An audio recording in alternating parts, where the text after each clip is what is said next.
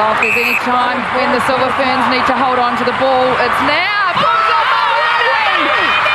my Lord! I can't believe it! Whole time. Now it's about composure. Well, they've got to be calm here, the South Africans. And what can New Zealand defenders do? Talia for the draw! With the long goodness! Well, it's a draw! And that is a famous draw. Look at Norma Plummer. She is delighted. You talk about famous victories. This is a famous draw. Wow, did anyone really see that coming? And perhaps we should have heard it coming, seen it coming because of the name you just heard, Norma Plummer. She's been a bit of a nemesis of New Zealand netball for a long, long period of time. And as this Netball World Cup in Cape Town is closing in on the business end of the competition, with teams still vying for spots in the next round, the Silver Ferns are now also facing a must-win match against the Sunshine Girls from Jamaica, after, as you just heard, drawing with South Africa earlier today. It appeared Dame Nolene Tairoa was still tinkering with her lineup as she pulled both the captain and the vice-captain off by the third quarter, and the South Africans pounced, coming back from 5 goals down to share the honours. The picture gets a little murkier now, so here to help us make a little bit more sense of what happened earlier and what she perceives is going to happen now is netball analyst and former Magic defender Alex Neesham. We've had Alex on just a few days ago, actually. We're talking very positively. Good morning to you, Alex. I've got to ask you right out of the gun here, did you see that coming, and what went wrong, do you think? Morning, Smithy. No, I didn't. I knew that South Africa had improved a lot and that they were going to be strong at home. We did know that. But I didn't think us being up by 6 in that fourth quarter that was going to happen. But South Africa played a really clinical game and played outstandingly against us. So probably caught us a little bit off guard. But I thought they played really well, and we possibly threw away a little bit too much ball. What about the changes in the combinations? I mean, this is the World Cup. And a game that you really still need to win, and okay, she might still be doing some tinkering, which was, for me, a little bit surprising. What did you make of the changes and the combinations we ended up with? Yeah, look, it was interesting. I thought the combos in the first half actually looked a little disconnected, which I think is why she made those changes. I thought Whitney Souness came on really, really well. She penetrated the circle really nicely, and she fed beautifully, let the ball go, because we seemed to be holding onto the ball a little bit too long, possibly just with those connections and just adjusting to obviously Grace Wicke being out as well. Possibly just disconnected that a little bit. I thought bringing on Jury was good. Obviously, she has very long arms over the ball, and that causes a bit of lifted ball, which hopefully promotes a few more intercepts for the goalkeeper and goalie to have a go at. But I think South Africa did well against her, and they were just really, really good on attack. So I think she did make some good changes. But yeah, like you said, I think in that final quarter, she possibly should have brought on a bit more experience. There was only one player on court from the playing 7 of that 2019 World Cup, which was Jane Watson. So, yeah, very interesting there. Hopefully going forward, she will look at experience against the Jamaica side, because we'll need it. However, you do need to use your young players. You need to blood them, and they need to be able to learn to step up in those really tough situations that we were in that final quarter. Okay, when we heard that Grace Wicke was out of the tournament, people were saying, "Oh no!" Are we seeing signs? Did we see signs of that? I mean, was it the attacking end that perhaps was an issue for us, or not? It wasn't just the attacking end by any means. I think we actually also didn't get enough games on defence. So and rebounds, we really struggled to get rebounds off the South African shooters.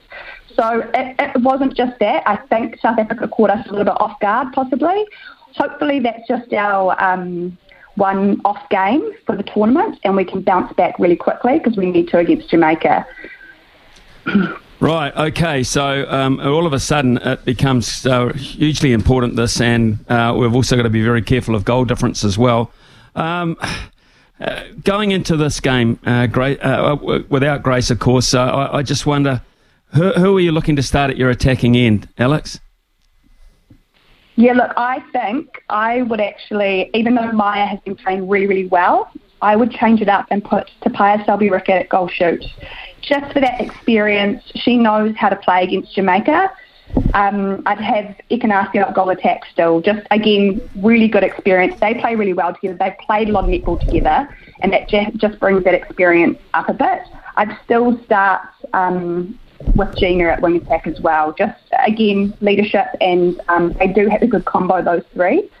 So, yeah, I think they need to just start really well, and I think Keats will offer just something a little bit different in that circle, possibly a little bit more movement, because we'll need that with how aerial the Jamaican defence is.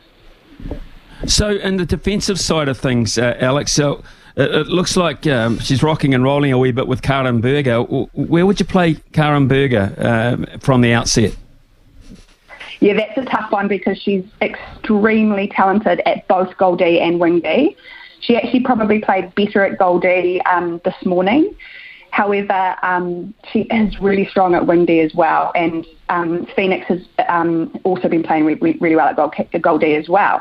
So it's a tough one. I would start her at wing D and give Phoenix another go at goal D and have Watson at goal keep. Just, again, they've got lots of movement in that circle, the Jamaican attacking, so just sort of trying to confuse that space because they need to go for more. They didn't go for enough in that first half against South Africa, and it showed. So they really need to have a go at the ball and get some much needed turnover.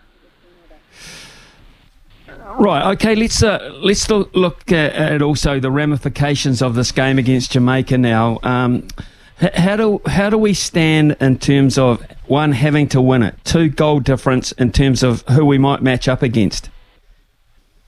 Yeah, so it's not a definite must win. However, we don't want to lose, obviously, and confidence going into the final rounds will be really important. If we do lose and South Africa beat Uganda, then the deciding factor will be on goal difference. So it'll be really interesting to watch that South Africa-Uganda game because we know Uganda are actually really strong as well. So it'll go on goal difference. So hopefully if we keep within really close to Jamaica, which we should do, I think we will, but we need South Africa to possibly be very tight with Uganda or have a shock loss to them could really get us through. Well, Jamaica were really, really powerful, 89-26 over their neighbours Trinidad and Tobago. So we know that the attacking side of things for Jamaica is good, but what do you tactically... I mean, you don't want to be playing catch-up against the Sunshine Girls, do you? No, you don't. They are an outstanding side, and they're actually, to be fair, I think looking like one of the strongest teams in this competition. So it's going to be a very, very tough game. Their attacking is a lot of movements, and then obviously they've got some tall timbers at the back there. So we're going to have to stay off them in defence and have a go for some ball because once it gets to the circle edge, it's pretty hard to stop. So the defence will need to have a really, really good game and work together really, really well. So, Alex, in terms of our attacking policies, would we be better suited with that extra height to go around the fringes a wee bit more, to go a little bit more lateral, use the court, or would you go straight through the middle? I think it'll depend on what sort of defence Jamaica play. They usually do a bit of a box, so it's just about penetrating straight through, possibly having a bit of patience. So working those horrible short passes and then letting the ball go. I think we just didn't do that against South Africa as well as we usually do. The flow just wasn't there. So if we have confidence to let the ball go into the space and into the shooters, we'll be absolutely fine. But we just need to be patient, especially with their aerial defence, and move the ball well. Have you been able to keep a quick eye on the likes of Australia and England? And if you have, what have you made of their campaigns so far? Yes, Aussie have been slightly inconsistent. I've been quite surprised, actually. They were drawn with Malawi at half-time during their last game, which was a bit surprising from them. But they always step up in big games, and Sophie Darbin for them has been playing really, really well. So they're always a force to be reckoned with in finals netball. England has been really strong and confident. Their attacking especially has been clinical on attack. So, yeah, they're looking really strong. That will be a very interesting matchup, and I'll be watching that game closely. Have you been pleasantly surprised by the emerging nations? There have been some blowout scores, I suppose, to be expected, but do you think if you look at the bottom tier to the top tier, is the gap closing for the good of world global netball? Yes, I think it is. This tournament so far has been extremely competitive, and it's really good for international netball moving forward. It used to just be New Zealand and Australia domination, but I think now, thanks to the tournaments like the ANZ and the Suncorp netball, it's incorporated a lot of those international players and coaches, which is becoming really beneficial to other nations, such as, South Africa, Jamaica, Malawi and Tonga. So it's hopefully going to just get better. This is it's brutal. If you look at to go through and win the final now, the amount of netball you have to play in a short space of time at the highest level, I can't think of many competitions where you'd have to endure this. And I like the fact that we're getting top-level netball on a regular basis, but just how now will the Dame Nolene fitness regimes come to play? Yeah, they'll be vital in these last few rounds. The girls have to get up and play again at 9 p.m. tonight, so they've got a quick turnaround. Recovery will be really important. They'll be doing a heap of physio, hot and colds, all that sort of stuff to try and get ready. She does prepare them well, though, and that is something that we know. She's done these camps where they do possibly more than they would do at these tournaments, so they're almost overly ready for it. So we know that our fitness is up there, but then again, so are the other teams as well. And I think player management again is really important, and that will be why she's made some changes as well, is just to make sure that anyone carrying niggles that we possibly don't even know about, that's why she makes those changes as well. So I think we need to be aware of that moving forward. Well, that's interesting you should say that, because from the outside looking in, if you're not absolutely up on the way that she operates, Dame Nolene, you might be led to believe that she still hasn't quite worked out who her best combinations are. But you would know her better than I, and most of our listeners as well, I would imagine. Is that are you seeing typical Dame Nolene at tournament time here? Yeah, I think she does. She does make changes, and it does take her a little while to figure out her starting seven. I don't even think they will know possibly who their starting seven is. She's very tactical in that sort of thinking of her match play.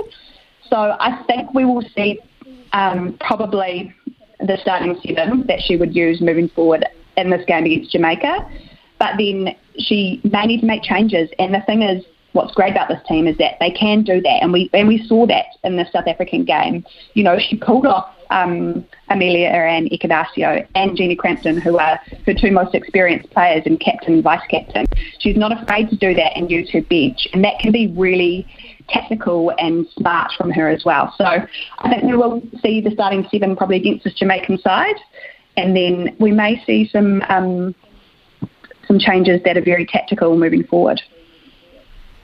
Hey, Alex, it's been great to catch up with you, particularly on a morning that all of a sudden, out of nowhere, became very crucial, I've got to say, and it has added a lot of spice to our particular performance in this World Championships. Great to catch up with you again, and keep your phone on, because I imagine before this is all done and dusted, we might be ringing you again, Alex. It's been great talking to you.